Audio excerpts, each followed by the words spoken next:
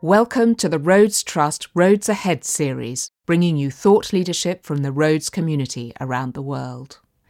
In this set of podcasts, recorded during the inaugural Schwartzman Rhodes Symposium at Rhodes House, Oxford in October 2018, our contributors reflect on public leadership in the 21st century, in particular the challenges of ethical leadership, cultural understanding, and communication in today's fast-moving, interconnected world. We hear now from Nermeen Varawalla, Senior Vice President and Head of Clinical Development at BTG International.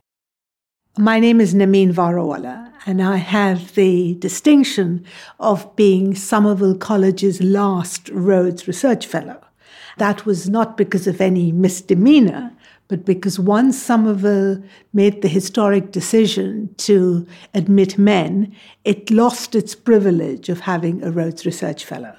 So I was incredibly lucky to be Somerville's last Rhodes Research Fellow and used the time to complete a DPhil under the supervision of Sir David Weatherall at what is today the Weatherall Institute of Medicine, and what was then the Institute of Molecular Medicine.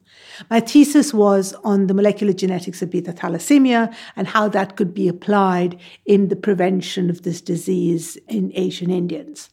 Since then, I've had a career in clinical medicine in my field of obstetrics and gynecology and made the transition to the business of medicine and have been very involved with clinical development. I've set up a number of global clinical trial businesses, conducting clinical trials in emerging countries, in particular India. Today, I head clinical development for an organization called BTG International. We are a listed medical device and specialty pharmaceutical business. I have the very exciting role of overseeing the clinical development of a bunch of our innovative therapies, particularly in the area of oncology. We have a number of cancer therapies that are delivered to point of care, which is within the local tumor through image guidance. One of my great passions and challenges has been building businesses conducting clinical trials in emerging countries. I did the first part of my medical training in India, and through my career encountered the difficulty of recruiting patients for the timely completion of clinical trials. Hence, it made sense to take clinical trials to parts of the world where there are patients and unmet medical need. And given my deep relationships with the Indian medical and healthcare delivery community, to take these trials to India.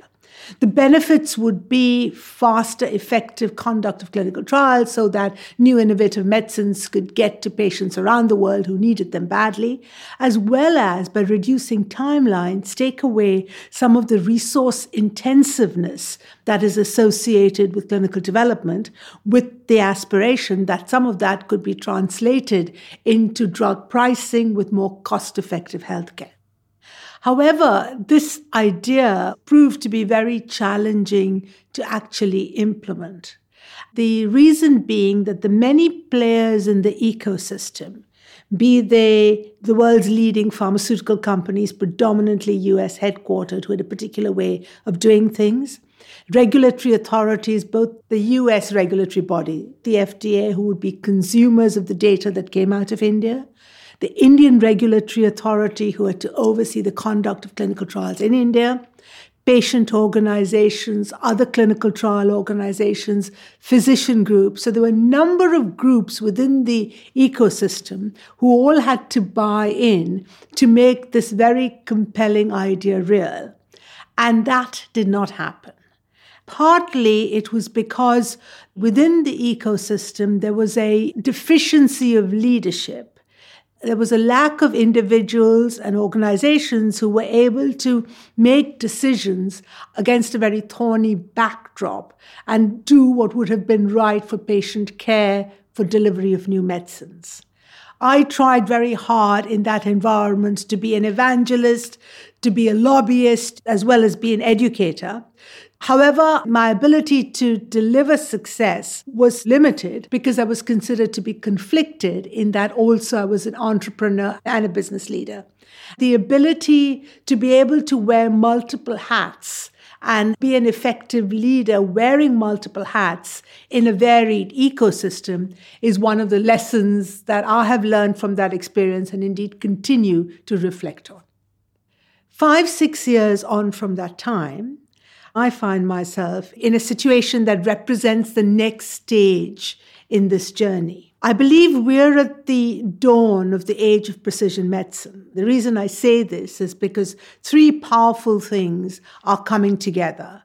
The proliferation of omics data, the empowerment of the individual patient, as well as the explosion of big data solutions that are ready for implementation of this very difficult field.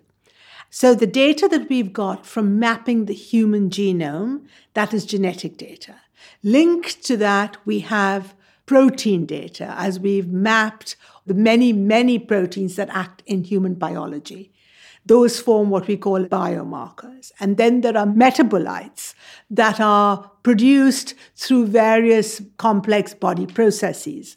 And the mapping of the compounds or the molecules that come from these 3 streams are collectively called omics.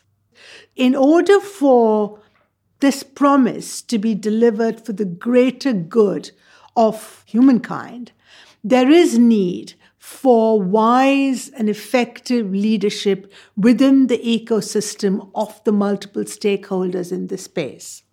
It's essentially about the recognition that there's a sweet spot where what is good for the patient in terms of healthcare delivery, what is robust science that will withstand the passage of time, as well as what delivers investor and shareholder return, all fit together in that sweet spot. Hence, effective leadership needs to have the wisdom and knowledge to recognize that, as well as the integrity and persuasiveness and communication skills to take the ecosystem towards that sweet spot. And finally, the courage to make decisions, to take mitigated risks so as to deliver the benefits for all users of healthcare, which is essentially all of humanity. Given the conversations I've had with both my colleagues and younger members who are participating in the space, many of whom belong to the Rhodes and Schwartzman communities, I remain optimistic that we will be able to deliver on this. We live in very complex times, and complexity will increase. Hence, there is a requirement for intelligence to deal and understand with that complexity. However, we also live in times where there is an empowered individual. Hence, unless we take the world of empowered individuals along this complex journey, leadership will fail. So the skill of the leader needs the intelligence to understand the complexity, the vision, the charisma, the empathy to take individuals on this complex journey. And finally, the courage to make the difficult decisions that are necessary in the face of complexity as well as the empowered individual. That was Nermeen Varawalla, Senior Vice President and Head of Clinical Development at BTG International. You have been listening to the Rhodes Ahead series on public leadership. We do hope you can join us for our next podcast.